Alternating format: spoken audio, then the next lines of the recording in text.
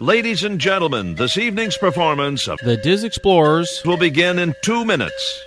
Excellent listening locations are still available all around Showcase Promenade. Due to the use of alcohol and opinions around the lagoon, for your safety, we request that you remain on the promenade side of all railings. During the show, please watch your step and take small children firmly by the hand. Once again, this evening's performance of The Diz Explorers will begin in just 2 minutes. Thank you.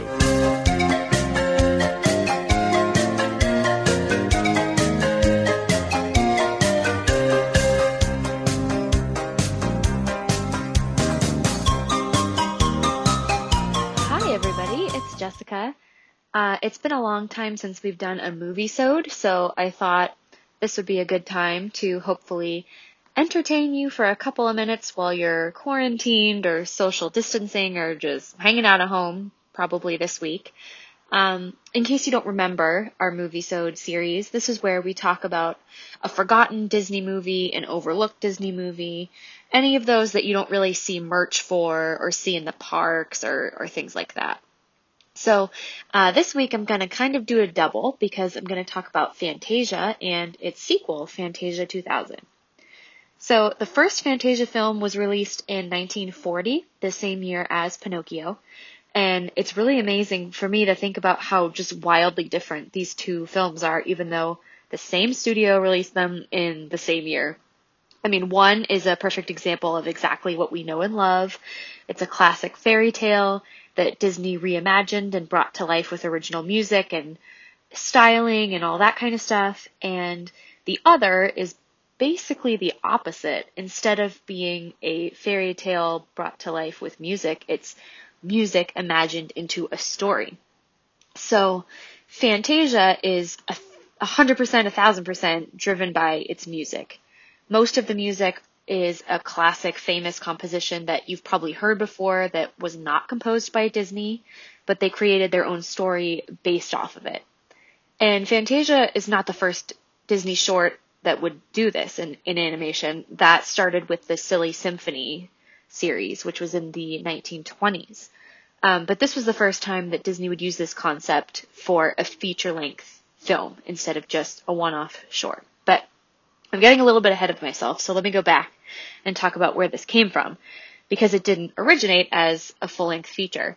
Actually, Fantasia originated as a really short, less ambitious, just classic animated short, which was not uncommon for Disney Studios in the early years.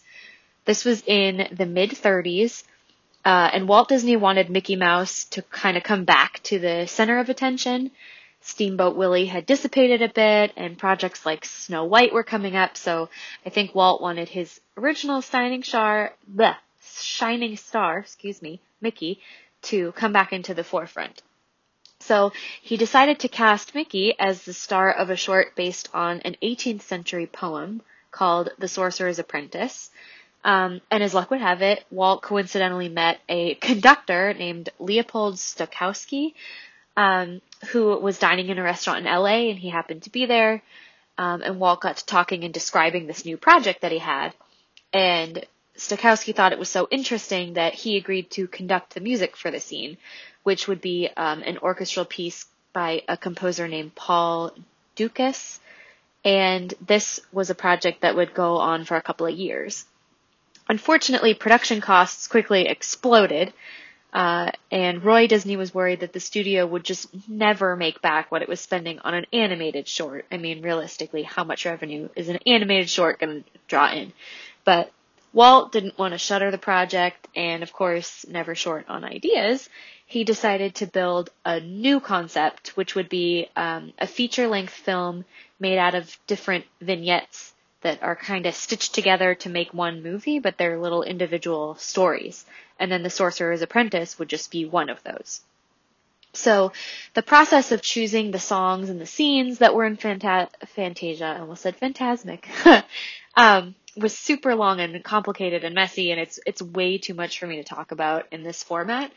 But if you're interested in learning more about how they chose the songs that they use, I highly recommend just reading about Fantasia online. I mean, the list of scenes they considered and then scrapped is longer than the final list, and it is super interesting, but it's just a lot to talk about. So what I'll say is that the scene selection was a little bit controversial at times. Disney's primary concern was that classic music fans would hate the studio for its interpretation, because these were existing songs, some of them very old, and they were deciding what the story was that song was telling, and they were worried, obviously, that fans of this music would totally reject that. And then the other concerns were things like too much religious imagery in some sequences, or just inaccurate depictions of wildlife, and they were trying to balance the line of symbolic and imagery versus realism and more direct storytelling.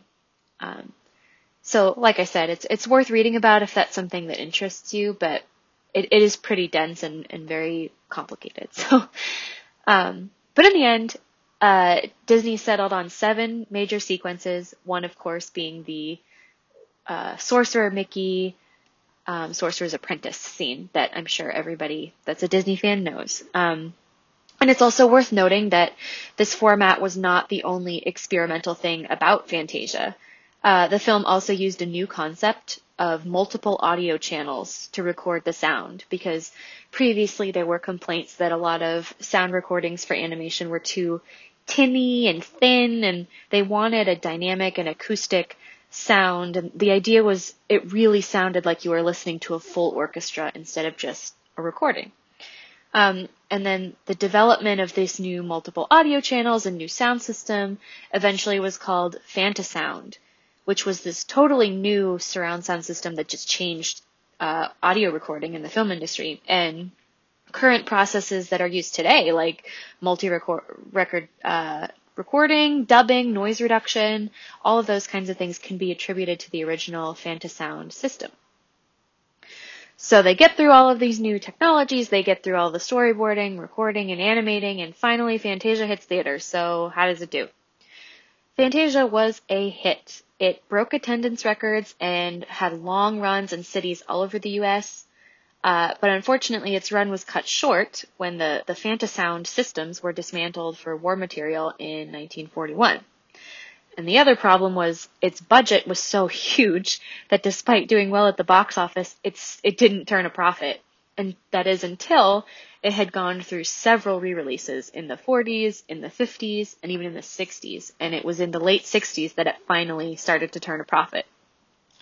And part of the reason that the film did particularly well in the 60s, which I think is pretty funny, is a lot of audiences thought that the film was a psychedelic and trippy experience, so it was pretty current with the times.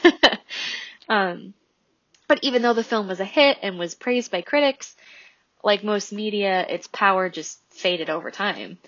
By the Disney Renaissance, as it's known in the 90s, when movies like The Little Mermaid and Aladdin and The Lion King are just, it's hit after hit after hit every year, audiences really didn't hold on to Fantasia in their memories the same way that they did other fairy tales like Snow White or Peter Pan. And maybe it's because Fantasia wasn't a fairy tale and that was the direction that Disney was moving. Maybe it was as simple as it didn't have a singular narrative, and that's not what audiences wanted. I mean, the reason varies, honestly, depending on who you ask. But it was during this Disney Renaissance period that Roy Disney saw a chance basically for lightning to strike twice. And his whole thought was, Disney Animation's dominating the cinema again. We have a new audience. We have a proven track record. Why not introduce a Fantasia concept to this new audience that we've built and maybe have better success that's not inhibited by a war like the first movie? So this sequel had a couple of different names. It was, I think, Fantasia 97 and 99 until it was finally Fantasia 2000, named for its release year.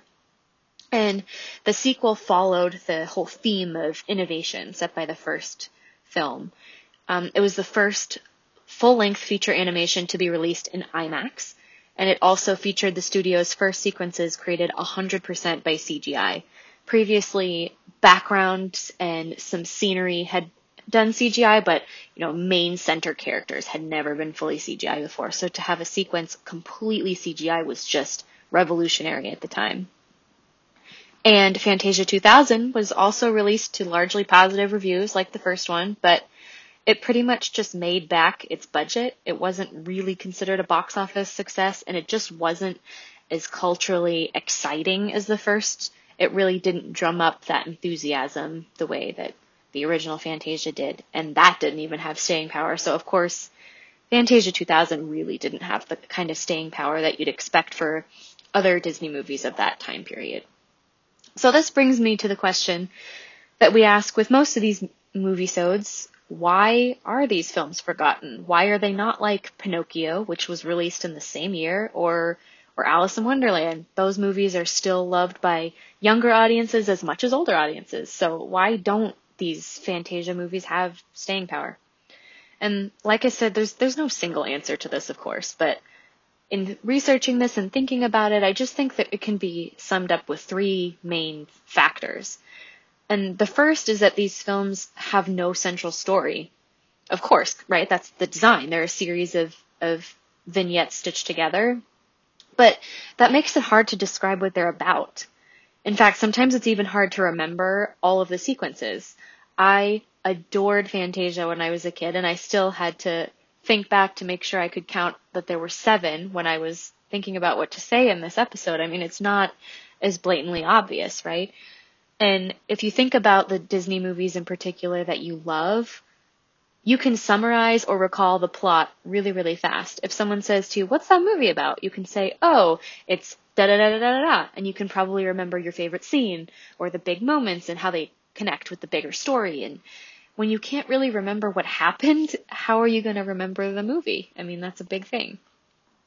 And second, and on a similar note, there's no central core cast of characters, right? Every vignette has a completely different ensemble that doesn't really have anything to do with the previous or the subsequent. I don't know if sketch is a bit of a light word to use, but it's like a short movie within a movie, right? Each one is its own separate entity. And if you think about the one character that you remember from the first Fantasia, it's definitely Sorcerer Mickey, right? We got to know him from the parks, from other movies. So he's a fully fleshed out character in our minds, which is why we remember him.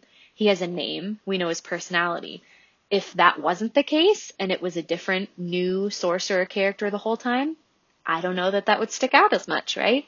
Characters like the Toy Soldier or Mother Earth from some of the other sequences, when you see it, you go, "Oh yeah, that's really cool," or maybe you remember it a little bit, but it's not that same staying power as these other characters, right? They don't stay on the screen long enough for us to develop an attachment to their lives, to their struggles, to the adversity they overcome, to how they grow. They're just on the screen long enough to entertain us, and they really do, of course, don't get me wrong, but it's just not long enough to form that lasting connection. Because even characters that have bit parts that aren't on the screen for that long, most of them quickly develop a personality so that you do remember them, so that they stick out. And when these characters have no dialogue, of course, because this is all just music and animation, it's even harder to do that. And finally, I mean, this is kind of a trivial point, but it's one that I think we make on a lot of these moviesodes. These films have almost no merchandise and almost no parks presence. And it sounds kind of dumb, but it really does make a difference, especially for younger audiences, right? Because maybe someone that's my age or older would remember seeing Fantasia 2000 in theaters, but if there was some kind of, I don't know if it would be in a theater in the park or some kind of presence or something, I could go with a younger person and they would see it and recognize it and have a connection to it. Versus if I'm at home with them and just show them the movie, they might not necessarily have the same attachment as then they go to the parks and it's real or something like that. Because that's kind of the beauty of the Disney parks, right? The stories that you love on the screen are alive. And it's an interesting question to think about. Would audiences still love Pinocchio and Peter Pan the way that they do if they had no ride or music playing in the parks, or if you couldn't go to the Disney store and buy a stuffed Jiminy Cricket or a Tinkerbell, or have a costume for, Wendy and Captain Hook? I mean, would little kids care? I don't know. Nobody knows for sure, of course, but it just seems much more doubtful to me. So, I mean, even though Fantasia and Fantasia 2000 almost never rank in lists of fan favorite movies, I actually think they're worth rewatching, and I think they're really good, especially if you're an adult. Because when you're an adult and you're not necessarily just watching to see what the characters are doing, you can really notice how animators used the music to impact the movements and the sequences. And you can really appreciate the worlds that these just creative geniuses created just by listening to a song, and they thought up this amazing little story.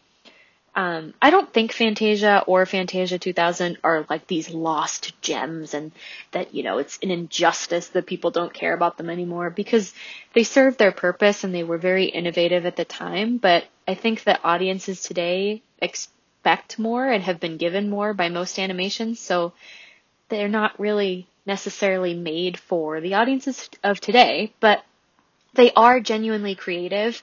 And because they were so innovative at the time, I think they deserve at least a little bit of respect, because they really did usher in the new shiny Disney darlings that we all adore and love by paving the ground for them. So, I mean, that's my rant about Fantasia and Fantasia 2000. And I'd love to know how you feel, because I don't really know too many people that think much about these films. So if you have strong opinions or anything, I'd love to hear them. If you'd like to share your thoughts about Fantasia, Fantasia 2000, or any other forgotten Disney movie, you can find me along with the rest of the Diz Explorers at our website, dizexplorers.com. We're also on Facebook, Twitter, and Instagram at the Diz Explorers. And if you go to our site, you can find links to our individual social media handles as well. So thank you so much for listening. I hope that I helped distract you from your quarantine for a little while. Stay healthy, try your best to stay sane, and just follow Rapunzel's example of staying busy and entertained at home.